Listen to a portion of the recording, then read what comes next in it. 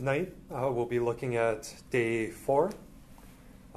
So we'll be looking at the creation of the luminaries, the sun, moon, and stars.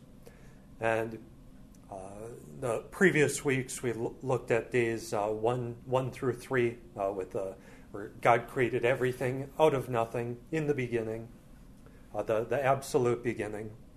And then we saw that the earth was barren and watery and empty.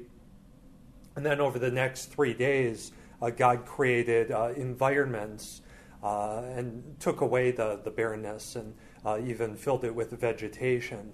So now those environments that we saw in days 1 through 3, the day and the night, the heavens above, the earth and the seas, and the vegetation are now ready to be filled and populated with his creatures and the inhabitants of creation.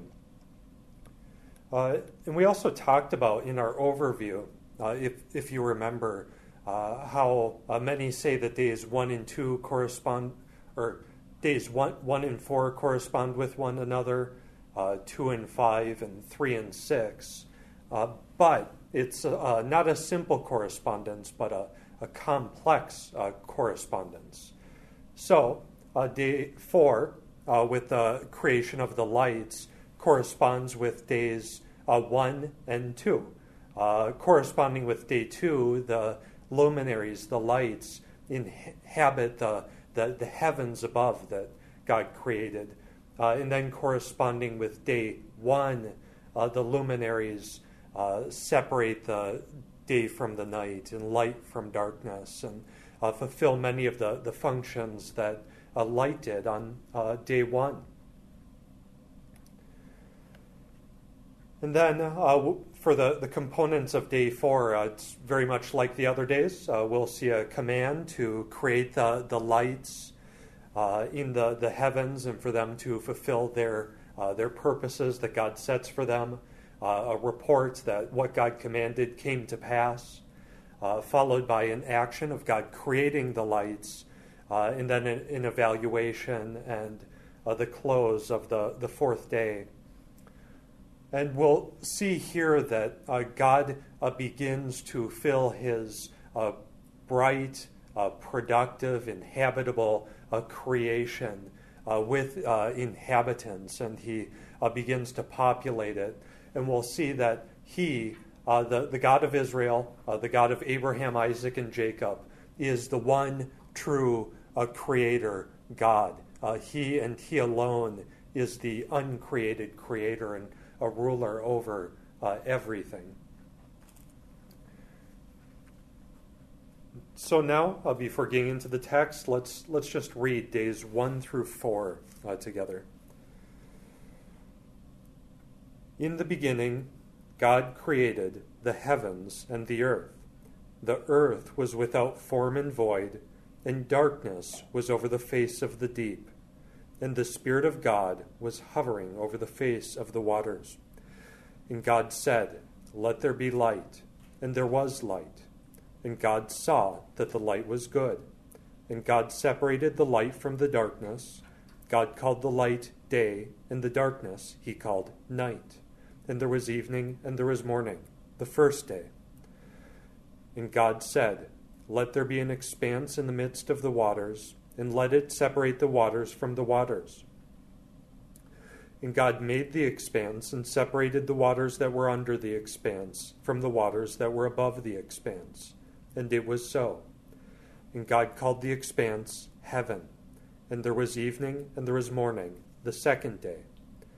And God said, "Let the waters under the heavens be gathered together into one place, and let the dry land appear." And it was so. God called the dry land earth, and the waters that were gathered together he called seas. And God saw that it was good. And God said, "Let the earth sprout vegetation, plants yielding seed, and fruit trees bearing fruit, in which is their seed, each according to its kind on the earth." And it was so.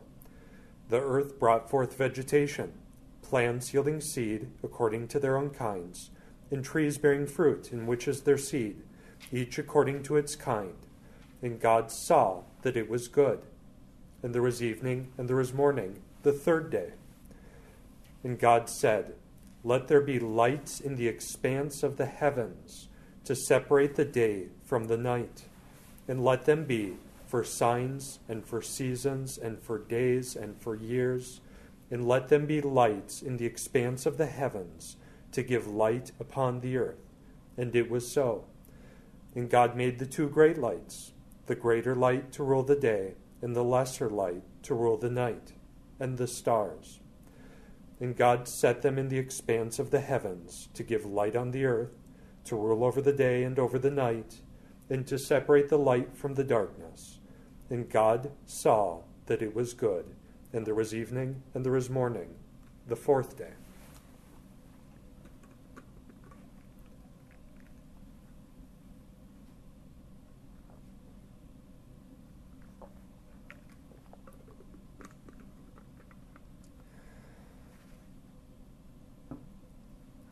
And now let's begin with the command and the report, paying special attention to the function that God assigns for all of the lights.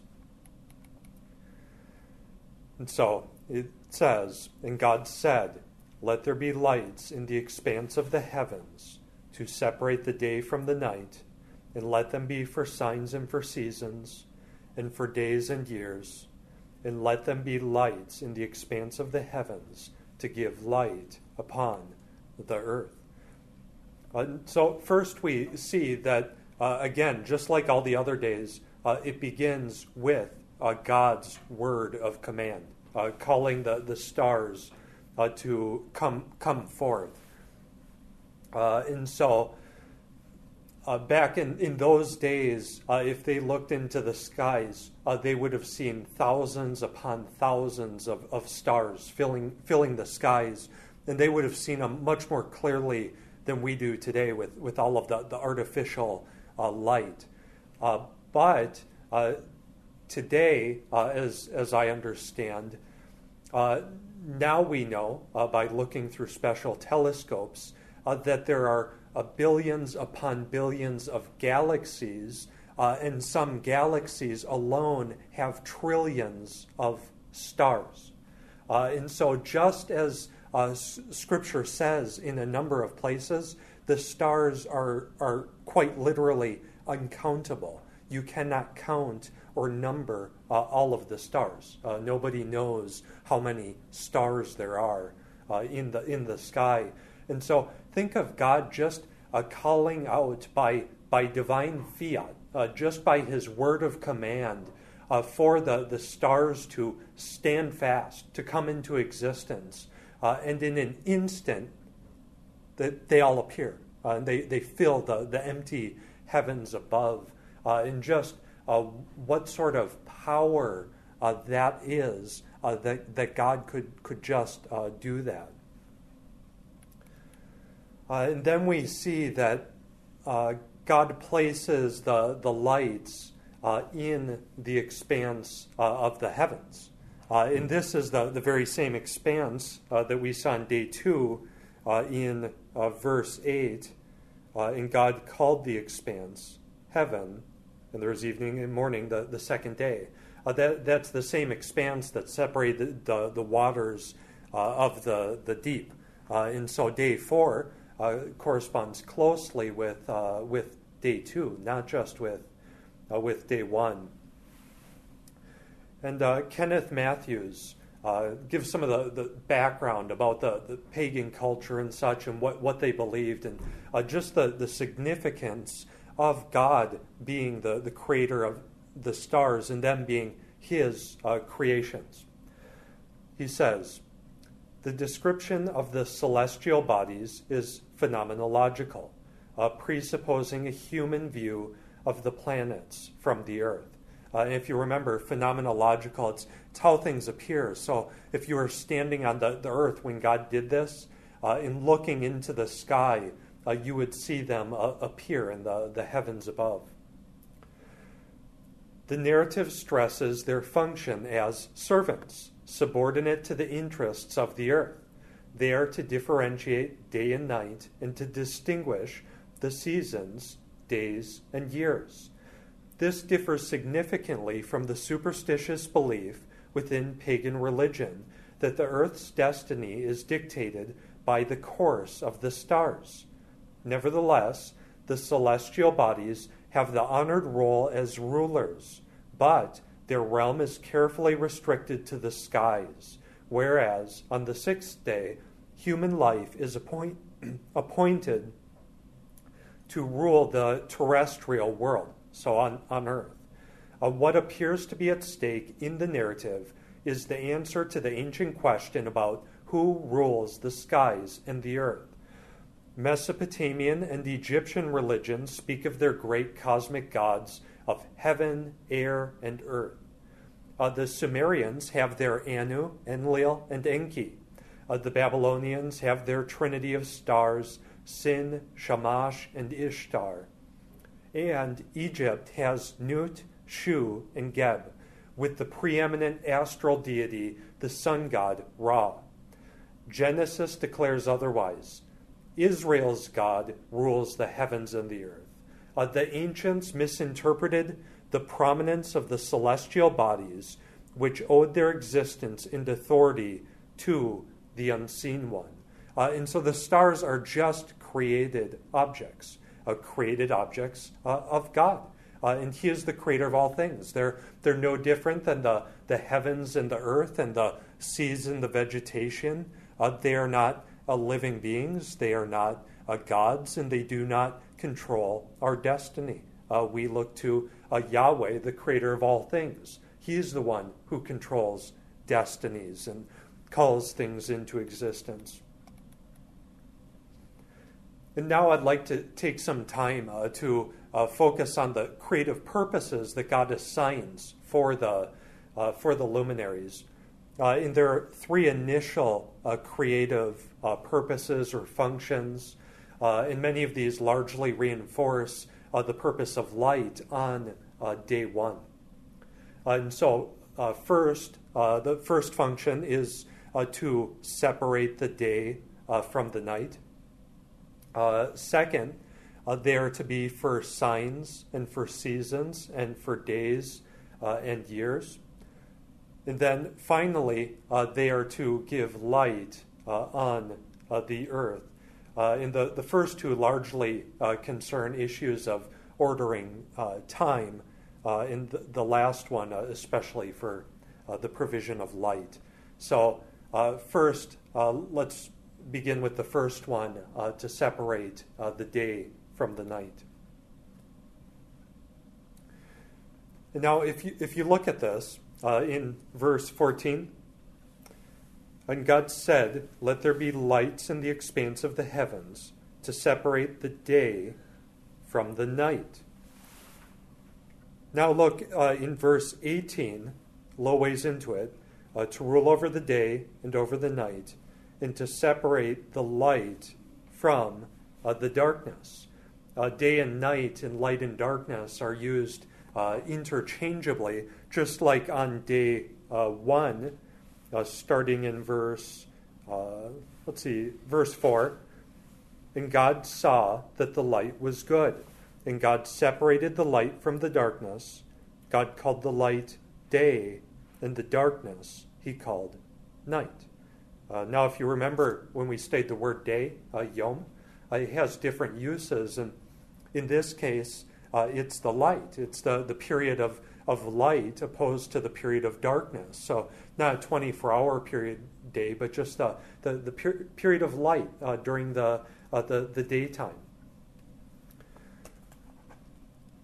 And so we see that the luminaries serve the same function. It's really like the torch has been passed on to the luminaries to serve the same purpose that the creation of light on day 1 did without their help and without their aid. And then they sharply separate or distinguish the day and night and in light and darkness. And it's pretty simple to see how.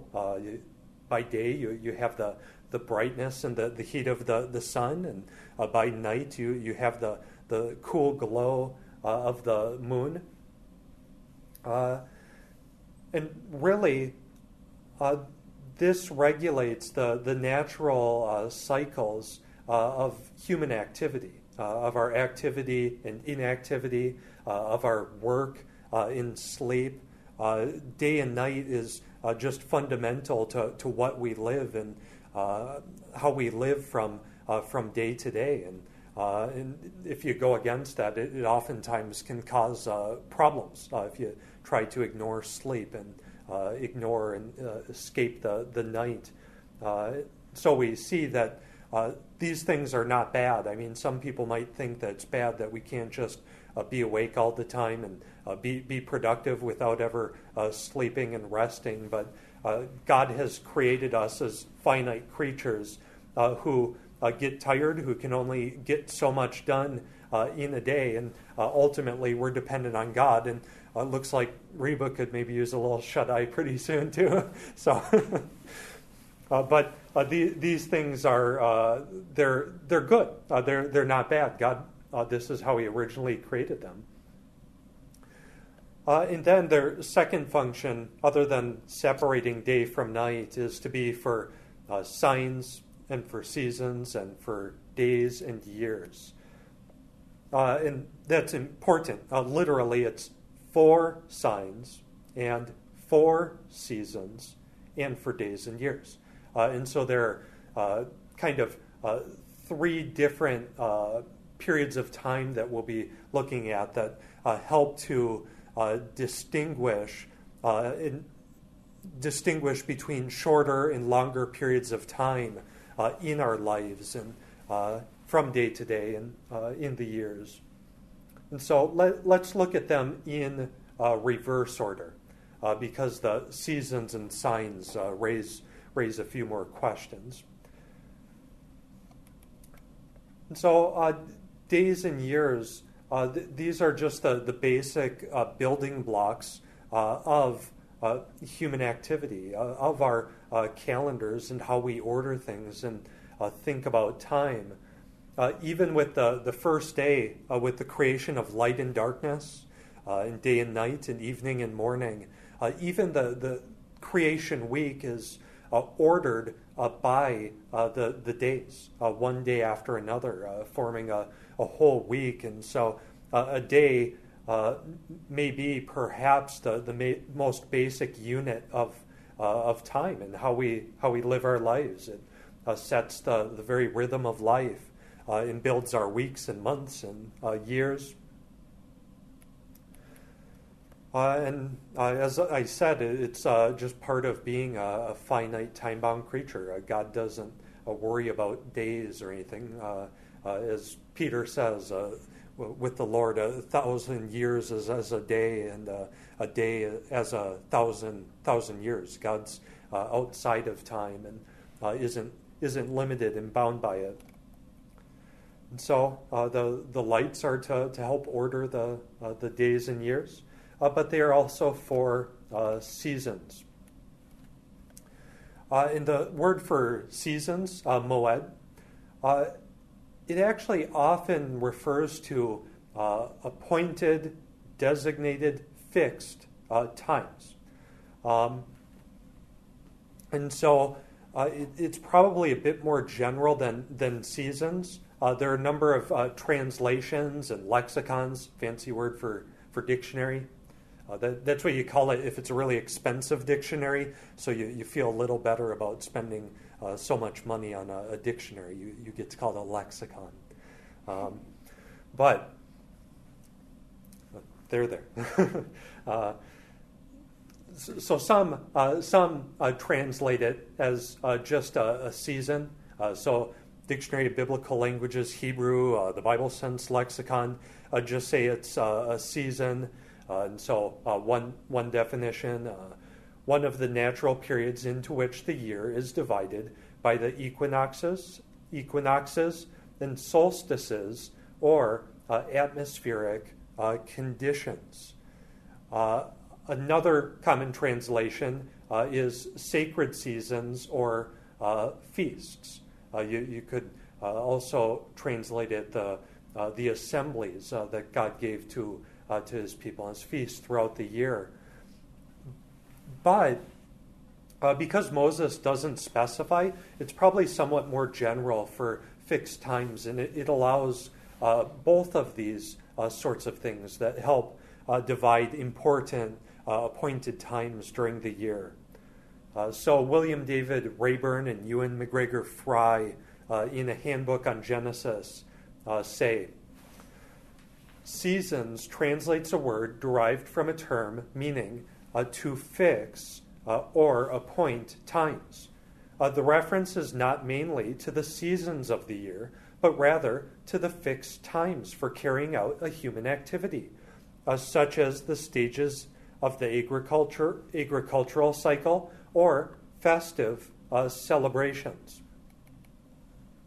And also Kiel and Delitzsch, two German scholars, say, for seasons or fixed definite times, not the feastal seasons merely, but to regulate definite points and periods of time by virtue of their periodical influence upon agriculture, navigation, and other human occupations, as well as upon the course of human, animal, and vegetable life.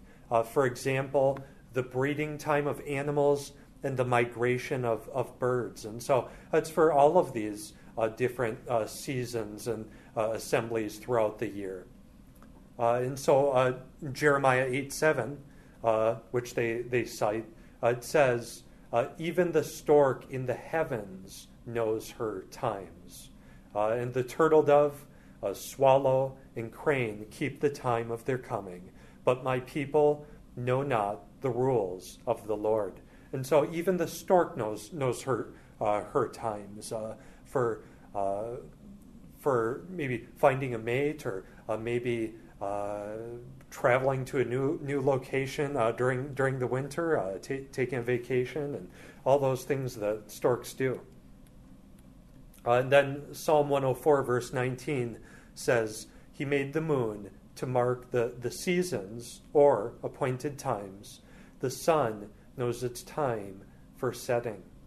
And so the Israelites probably would have understood this as they were an agrarian society and worked in agriculture and had flocks and herds. But also they had all the appointed times or assemblies in which they'd have all of their feasts.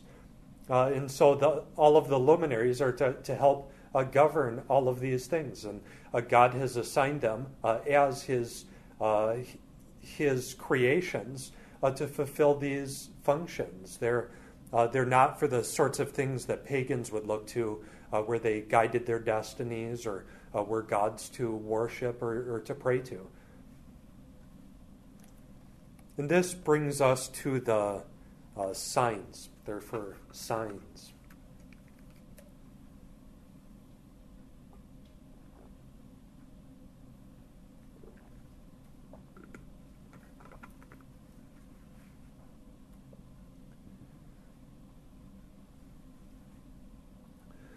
And so again here, Moses doesn't give us any specific examples of what kind of signs he's talking about.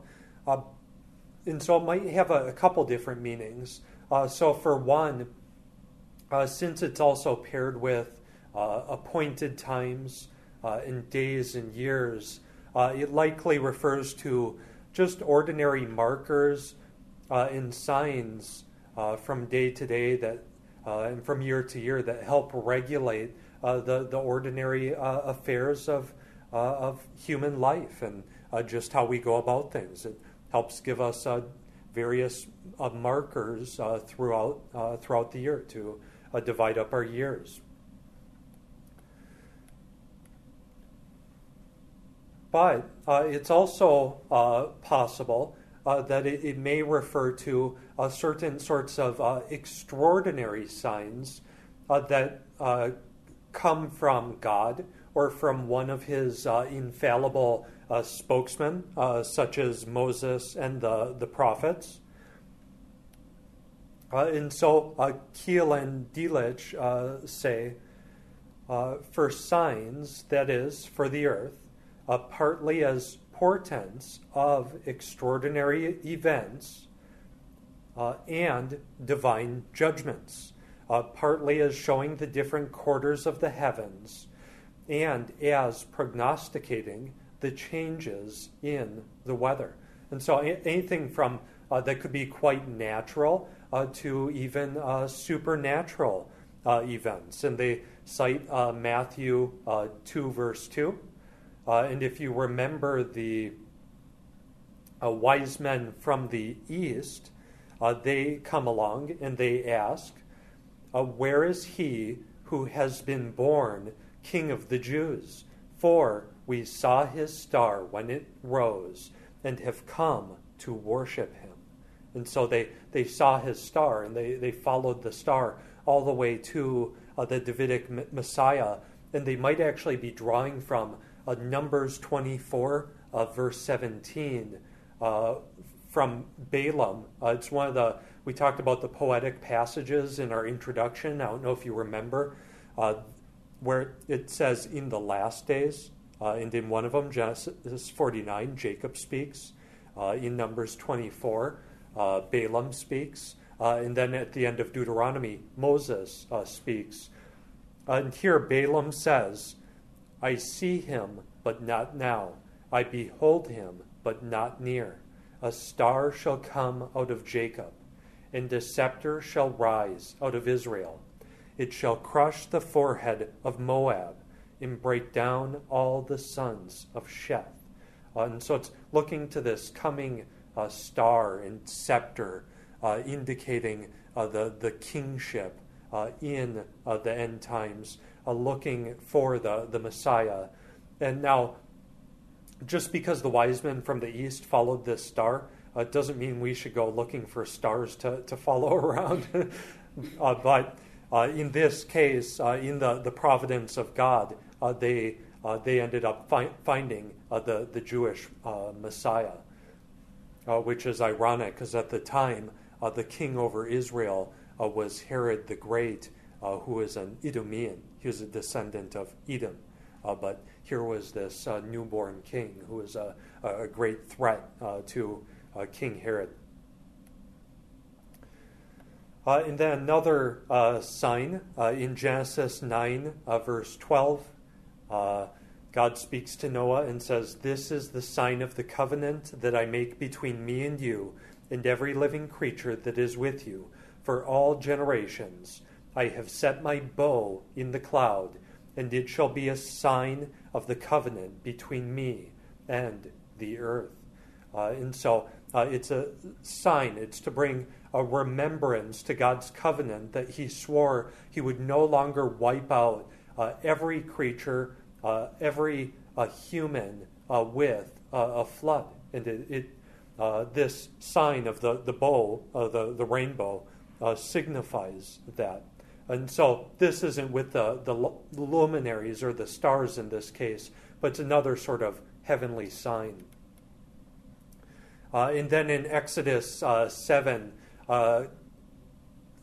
God, Yahweh, says he will perform many signs and wonders at the hands of Moses to Pharaoh, but that he's going to harden Pharaoh's heart so that he won't repent, so that God's name will become known to the Egyptians and to his people when they see these signs. The signs help indicate who God is. And then one of the plagues in Exodus 10, God calls Moses to stretch forth his hand to the heavens, and that when he does that, everything is going to turn pitch black and dark. And this is a sign of judgment upon the Egyptians. And that's another sort of sign that we see elsewhere. Just as a final example, in Isaiah 13, verses 9 and 10, it reads, Behold, the day of the Lord, the day of Yahweh, comes cruel with wrath and fierce anger, to make the land a desolation, and to destroy its sinners from it. For the stars of the heavens in their constellations will not give their light. The sun will be dark at its rising, and the moon will not shed its light. And we see that elsewhere in the book of Joel, then in the Gospels. The Lord Jesus Christ in his discourse on the Mount of Olives talks about how the sun will turn dark and the stars won't give their light. And he's talking about the end of the tribulation period. And that the moon will even turn to blood. It will turn blood red. And so it very well may be that these signs allow for both natural markers throughout the year for like agricultural things, but also sometimes extraordinary signs, especially when it's through God's authoritative spokesmen, the prophets. When they tell us, this is a sign from God, then we know, and we have that in Scripture.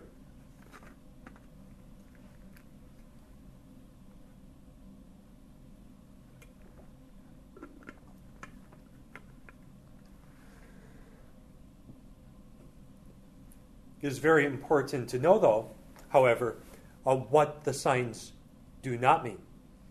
They do not mean that we can discern or find God's secret will, what he hasn't revealed, by looking at the skies and speculating about what they might tell us about the past, present, or future. If God hasn't assigned meaning to them and hasn't told us through his word, then they have no such meaning whatsoever.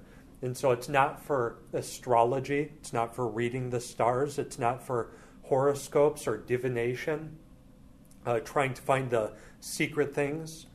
And so John Calvin, an old theologian, says this: I must, however, in a few words, state the reason why Moses calls them signs. Because certain inquisitive persons abuse these passages to give color to their frivolous predictions. I call those men Chaldeans and fanatics. Chaldeans are Babylonians. Babylon was full of astrologers, people who would look at the stars, and people would even look at the livers of animals and look at the bumps on it and try and predict the future from that. So they were involved in divination. I call those men Chaldeans and fanatics who divine everything from the aspects of the stars. Because Moses declares that the sun and moon were appointed for signs, they think themselves entitled to elicit from them anything they please. But confutation is easy, for they are called signs of certain things, not signs to denote whatever is according to our fancy. What indeed does Moses assert to be signified by them, except things belonging to the order of nature? For the same God who here ordains signs testifies by Isaiah that he quote, will dissipate the signs of the diviners, or make fools of the diviners. Isaiah 44, verse 25, and forbids us to be, quote, dismayed at the signs of heaven. Jeremiah 10, verse 2. But since it is manifest that Moses does not depart from the ordinary customs of men, I desist from a longer discussion. And the only thing I'd add to that is maybe in some cases it does refer to extraordinary signs, but only when an infallible, authoritative prophet in the Word of God points to it. Then and only then. And so that Jeremiah passage they read, Jeremiah 10, verses 2 and 3, reads this: Thus says Yahweh, learn not the ways of the nations, nor be dismayed at the signs of the heavens, because the nations are dismayed at them. For the customs of the people are vanity, And so we see that we're not to be like the nations and those people who do not know God, who do not have God's word. And we're not to be dismayed or alarmed or disturbed by the signs and the various phenomena that go on in the heavens. We're not to read meaning into eclipses or into the moon turning red or any such thing whatsoever.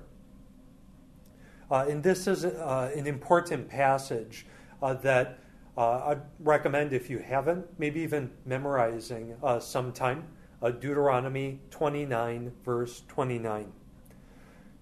Moses says, "The secret things belong to the Lord our God, but the things that are revealed belong to us and to our children forever, that we may do all the words of this law." And so believers then and now were not to go beyond what God had revealed. But as Eric was saying last week in his sermon, that the scriptures are sufficient, and we are not to go beyond them. And even in the day of Moses, they did have a prophet still around who could speak authoritatively for God. But these days, we do not, because the church has been built on the foundation of the apostles and prophets, with Christ as the cornerstone. And in the next chapter, I believe it says in Ephesians 3 and also chapter 4 that the apostles and prophets were gifts to the church. These are New Testament prophets, and they're the foundation. You don't lay a foundation for a building twice, but you build the church upon the sound foundation. And then other passages, Deuteronomy 13 and 18. It's so serious, false prophets, that they were not to listen to them if they did not speak consistently with what had been revealed before. And they were also supposed to get it right 100% of the time. They were to bat 1,000. Or in bowling, is it to roll 300, I believe, is a perfect score in bowling.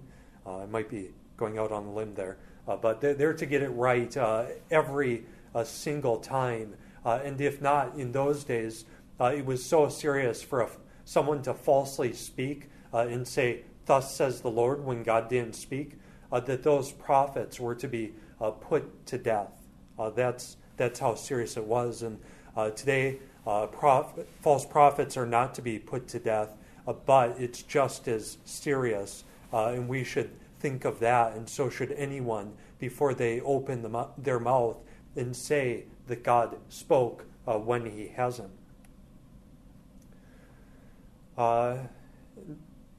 Here's what Paul says to Timothy in 2 Timothy verses 4, 1 through 5.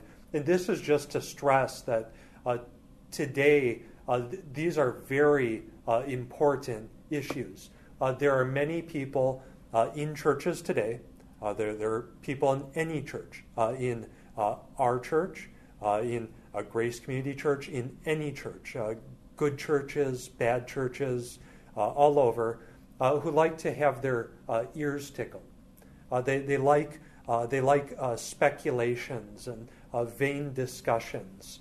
They like what Paul calls irreverent, silly myths and what is falsely called knowledge. They want to hear things that tickle their ears, that go beyond Scripture, what God has said. And so Paul exhorts Timothy, "I charge you in the presence of God and of Christ Jesus, who is to judge the living and the dead, and by his appearing in his kingdom, preach the word. Be ready in season and out of season. Reprove, rebuke, exhort, with complete patience and teaching. For the time is coming when people will not endure sound teaching, but having itching ears, they will accumulate for themselves teachers to suit their own passions, and will turn away from listening to the truth and wander off into myths. And so that's how serious it is to not go beyond the Word of God, and to be very wary when people start talking about blood moons and such things that Scripture has not spoken about. And so we see that the signs, they may sometimes be ordinary, other times they might be extraordinary, but these are all given by God's authoritative spokesman, and are the functions that he has assigned to the luminaries above. And then, in addition to them being for separating the day and the night, and for being for signs and for seasons and for days and years, they're also simply to give light upon the earth, which really is what they need to do to achieve all their other functions as well. And so all of the luminaries, the sun, moon, and stars, they're all to give light, and they're the creations of God to do His will and to fulfill His purposes on the earth as He sees fit, and for the benefit of His creatures, and ultimately for man. And so Victor P. Hamilton says, few commentators deny that this whole chapter has a strong anti-mythical thrust. Perhaps in no other section, except the sixth day, does this polemic appear so bluntly as it does here. It is sufficient to recall that the proliferation of astral deities in most Mediterranean religions, the sun, the moon, and the stars, are divine. As such, they are autonomous bodies. That means they are independent. Basically, they do what they see is fit, because they're not creations. They're seen as gods. Around each of them focus various kinds of religious cults and devotees. In the light of this emphasis in this passage, is saying that these luminaries are not eternal, they are created, not to be served, but to serve. That is the mandate under which they function. And so they're not eternal like God, but they're just created things, just like the heavens and the earth, and the seas and the vegetation, and all of the creatures that we'll see in days 5 and 6. And so now, after looking at the command and the functions of the lights, let's look at God's action, bringing them into existence.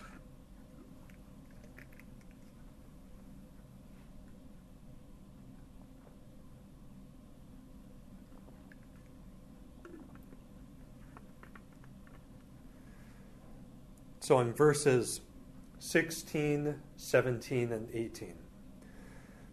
And God made the two great lights, the greater light to rule the day, and the lesser light to rule the night, and the stars. And God set them in the expanse of the heavens to give light on the earth, to rule over the day and over the night, and to separate the light from the darkness.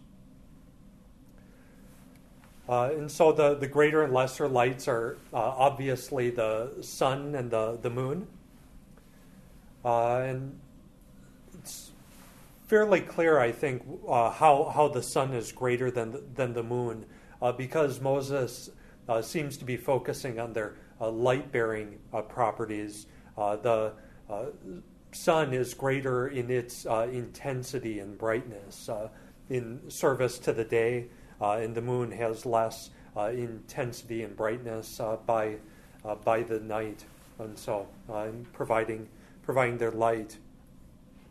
And then it's very interesting that the lights, if you read along, they're unnamed. He doesn't say that they're the sun and the moon, although Hebrew has words that are perfectly available for calling them by those names, and he doesn't even doesn't even name them after he creates them. I mean, he named the light and the darkness. He named the expanse. He named the dry land and the waters below. But the sun and the moon don't receive any name whatsoever. Why is this? Well, in the Faith Life Study Bible, they say two lights clearly refers to the sun and the moon, but the writer deliberately avoids the words sun, Shemesh, and moon, Yareah, that correspond to the names of West Semitic deities, Shamash and Yari. Avoiding the Hebrew words for sun and moon may be part of a larger agenda in the narrative to cast all of the heavenly bodies as natural, created phenomena that are subject to the Creator, not deities in themselves. In this way, Chapter 1 offers a subtle critique of prevailing ancient Near Eastern beliefs about the sun, moon, and stars. These heavenly lights get their authority to rule over the day and night only through the appointment of God. And so it's to avoid names that are very similar to some of the pagan deities. And here it shows that they're just created objects. They have no more significance than any other created objects. And this would be pretty clear to the Israelites who are learning and reading this and hearing it read from Moses. And then it says there to rule over the day and the night. And really, this is just them in their particular domains, the environments that God gave them, to fulfill, where they fulfilled their specific created functions from day to day. The sun shines forth its light and separates the day from night, and the moon by night glows and reflects the light of the sun to separate the night, and they're just filling their created functions. And then in the very last verses, it says, and God saw that it was good, and there was evening, and there was morning, the fourth day. And here again, we see that it's good because it's fulfilling the purpose that God has set forth for the lights and for His creation. And it's moving toward the creation of the world. And ultimately, He's going to give man dominion over all the beasts and the animals and the fish and the birds in all of their respective environments. And so that's why it's good. God is the perfectly good creator, and everything He makes is good, and it fulfills the purpose that He's determined for it.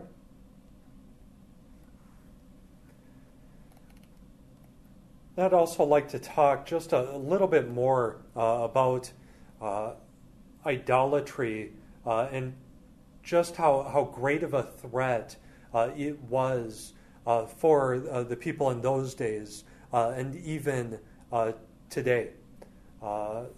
Just as in those times, like our days, people assign to created things the honor, the glory, the attributes and authority that belongs only to God and to God alone. But God is the only valid object of worship. And I remember a theologian talking about, if you want to know what idolatry is and who your God is, you can ask questions like, in whom or what do I put my ultimate hope and trust? If you put your ultimate hope and trust in money, then money is your God.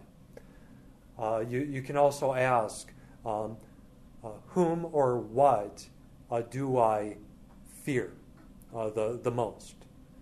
And if you fear man above all, if you fear rulers and authorities above all, then they are your God. We're told that we are to fear God and to fear God alone.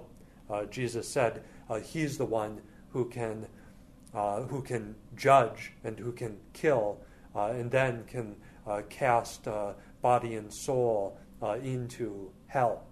God is to be feared. He is the ultimate judge. And not every time the Bible says to fear God, it doesn't necessarily mean fear because you're afraid of necessarily of punishment or threat, but fear can also be a word to speak of reverence. We are to revere God above all else. And then you can also ask, whom or what do I give my ultimate thanks and praise? And there are many people who praise many, many things throughout their life, but God isn't one of them. It shows that they're idolaters. They have other gods, and probably all of us fall into idolatry from time to time. And so the Israelites were not to place their hope, their trust, their fear, or give their thanks and praise to the sun, moon, and stars, or any other created thing. As Moses says in Deuteronomy chapter 4, verses 15 through 20. This is a section on idolatry.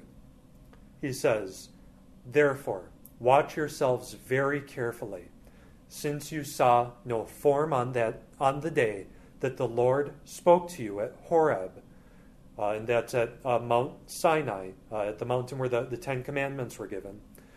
"Out of the midst of the fire, beware lest you act corruptly by making a carved image for yourselves, in the form of any figure, the likeness of male or female, the likeness of any animal that is on the earth, the likeness of any winged bird that flies in the air, the likeness of anything that creeps on the ground, the likeness of any fish that is in the water under the earth.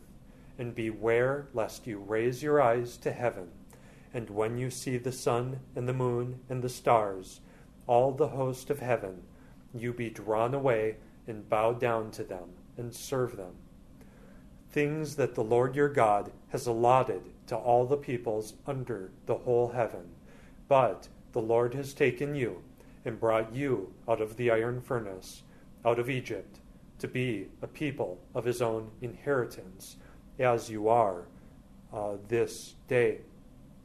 And he says he's allotted to all the peoples under the whole heaven. It means he put them under the sun, moon, and stars, and all of the demons that are behind them. When people worship the sun, moon, and stars, or any created thing, ultimately they are worshiping fallen angels and demons, not the true God, but created things.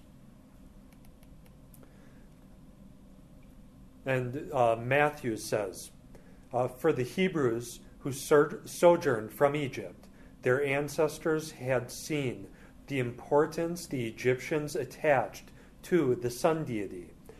Also, the newly freed Hebrews who knew of Abraham's sojourn from Ur would have recognized the same idolatrous inclinations among his ancestors in Mesopotamia. The Mosaic community imposed the gravest penalty upon anyone worshiping celestial bodies. Moses recognized that one important implication of the creation account was the prohibition of idolatry. Idolatry was perceived as a sin against God as Creator and Covenant Lord. In Deuteronomy 4, verses 15 through 20, Moses draws on the language and imagery of chapter 1, though in reverse order, and also refers to the Sinai revelation in prohibiting the representation of God as any living creature or heavenly body. Here is a stern warning for our times for any who would seek the stars in charting their lives.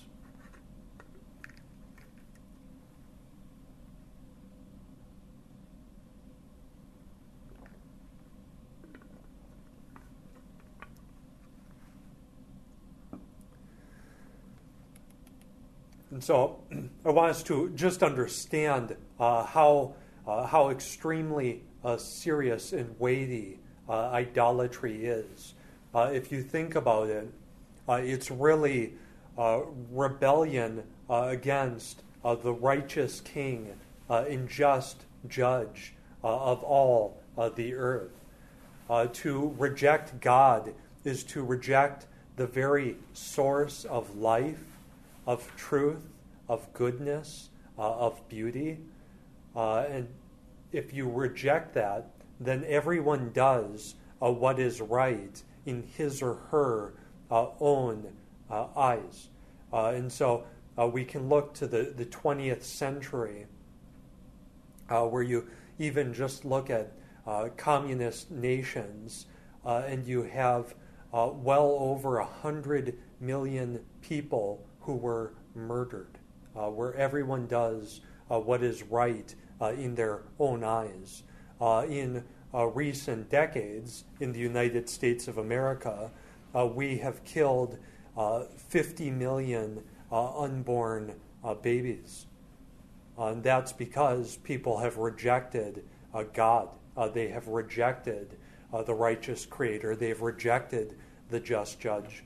And so everyone just does what is right in their own eyes. In Rome, Paul, at the end of Romans chapter 1, which is all about idolatry and what happens when people reject the Creator, God, who has revealed himself to all people through the things that have been made, so that they are without excuse. They are without a defense, because God has made these things in his own person and nature clearly known. His invisible attributes have been clearly seen through what has been made. They look to the heavens, and we see God's eternal power. We see his divine nature. And this makes us without excuse. And at the end of the chapter, Paul just talks about what happens when God, in his judgment, just gives people over to their sin and lets them do what sinners naturally do. And he says, "And since they did not see fit to acknowledge God, God gave them up to a debased mind, to do what ought not to be done. They were filled with all manner of unrighteousness, evil, covetousness, malice. They are full of envy, murder, strife, deceit, maliciousness. They are gossips, slanderers, haters of God, insolent, haughty, boastful, inventors of evil, disobedient to parents, foolish, faithless, heartless, ruthless. Though they know God's righteous decree that those who practice such things deserve to die, they not only do them, but give approval to those who practice them." And so sin loves company, doesn't it? Sinners encourage other sinners in their sin. And so instead of stirring them up to love and good works and obedience to God, they stir them up and encourage them just to to more and more sin. And so this is why, because Gentiles and the nations all know God and have rebelled against God, and Jewish people who have God's law written not just on their hearts, their consciences, but they have the Word of God, but they still violate it, they still sin against it. That's why Paul says no one is good. No, not one. No one seeks for God. And so that shows ultimately that God needs to give a solution for this. Otherwise, the only conclusion, the only end, is that ultimately God will justly judge. Everyone will stand before him and give an account, and he will find each and every single individual, whether young or old, of every ethnicity, male and female. He will find them guilty, and they will be guilty and suffer condemnation, leading to death, and ultimately the second death, which is eternal. But as Paul says, and let me just turn to Romans 3. He concludes in verse 19, "Now we know that whatever the law says, it speaks to those who are under the law, so that every mouth may be stopped and the whole world may be held accountable to God.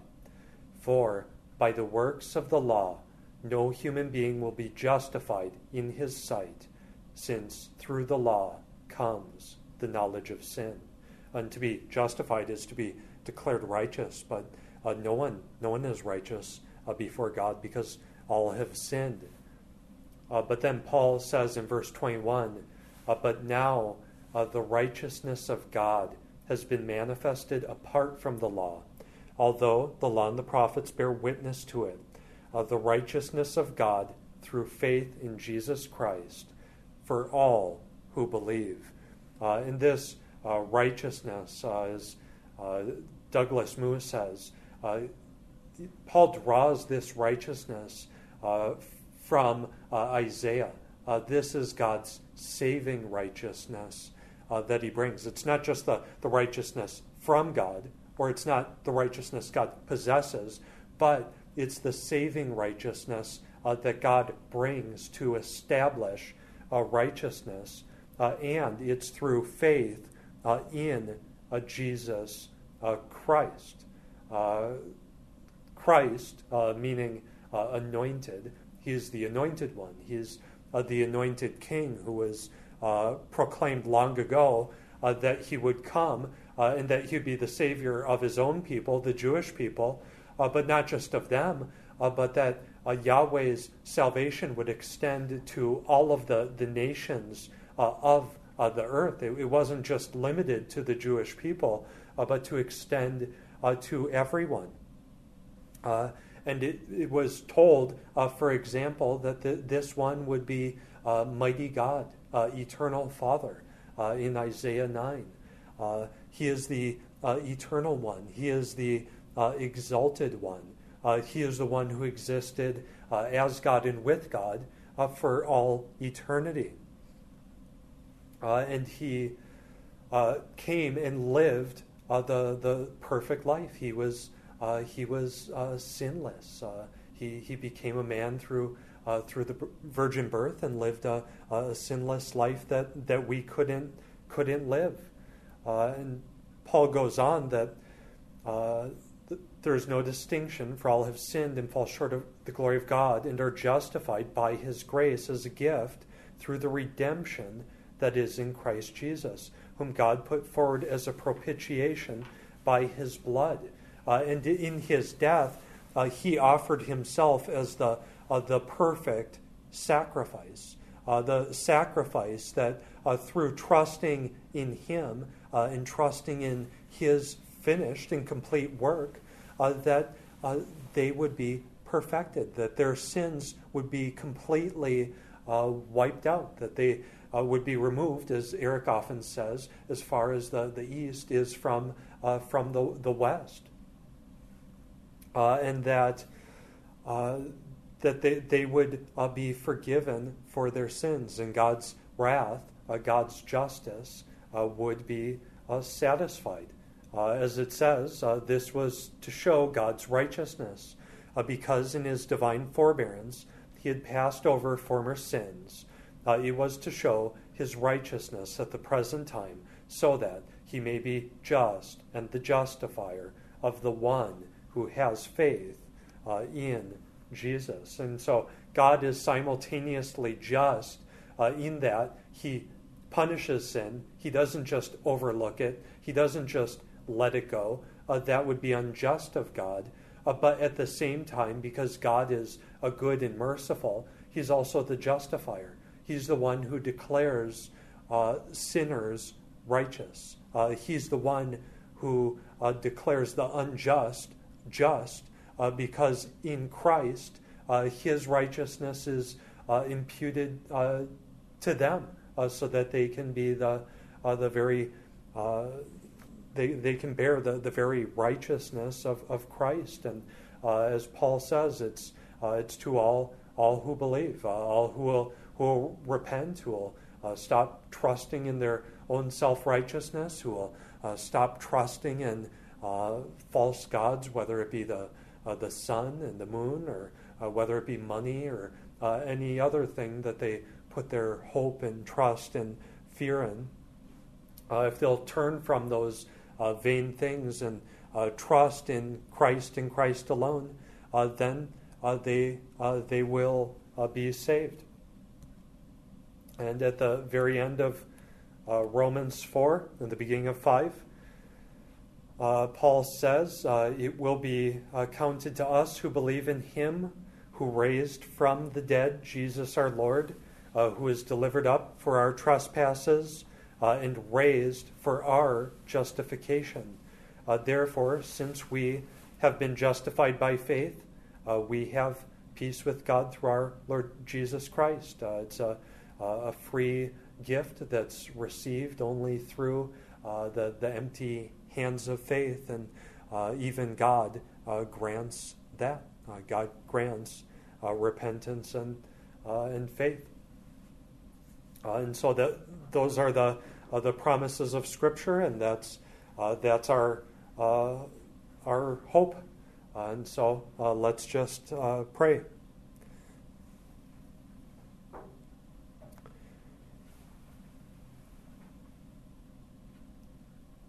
Heavenly Father, I thank you for your word. I thank you for Genesis and chapter 1 that shows us that you are the one true God, the God of Abraham, Isaac, and Jacob, the God of history, that you have truly acted in history, that you have left your fingerprints over all of creation and throughout history, and that even in the prophets it speaks of the righteous one who would come and redeem his people from their sins. And then in the New Testament we have the eyewitnesses who saw him, who learned from him in his ministry, who saw him after his death, burial, and resurrection, and who speak of these things so that we may have confidence in your word that the Christ, the Messiah, truly has come, that he is your eternal Son, and that one day he will come again in return for all who trust in him, and we will be with him and with you for all eternity, and in his kingdom, and in the new heavens and the new earth. And we pray that these things would come to pass, that in the meantime you'd build us up in your word, and build up our fellow believers, and teachers and elders, that you would make them faithful and show us our gifts, and just give us a love for you and for one another, that we would serve you and serve one another. And Lord Jesus, we pray that you would come soon, and we pray that it would be our desire to obey you and to walk in your teaching and in your commandments, and in the faithfulness that only you can produce, and that you bring about through your Spirit. And so we pray that you would come soon, and that we would be with you and honor and glorify you. And we thank you for these things. Amen.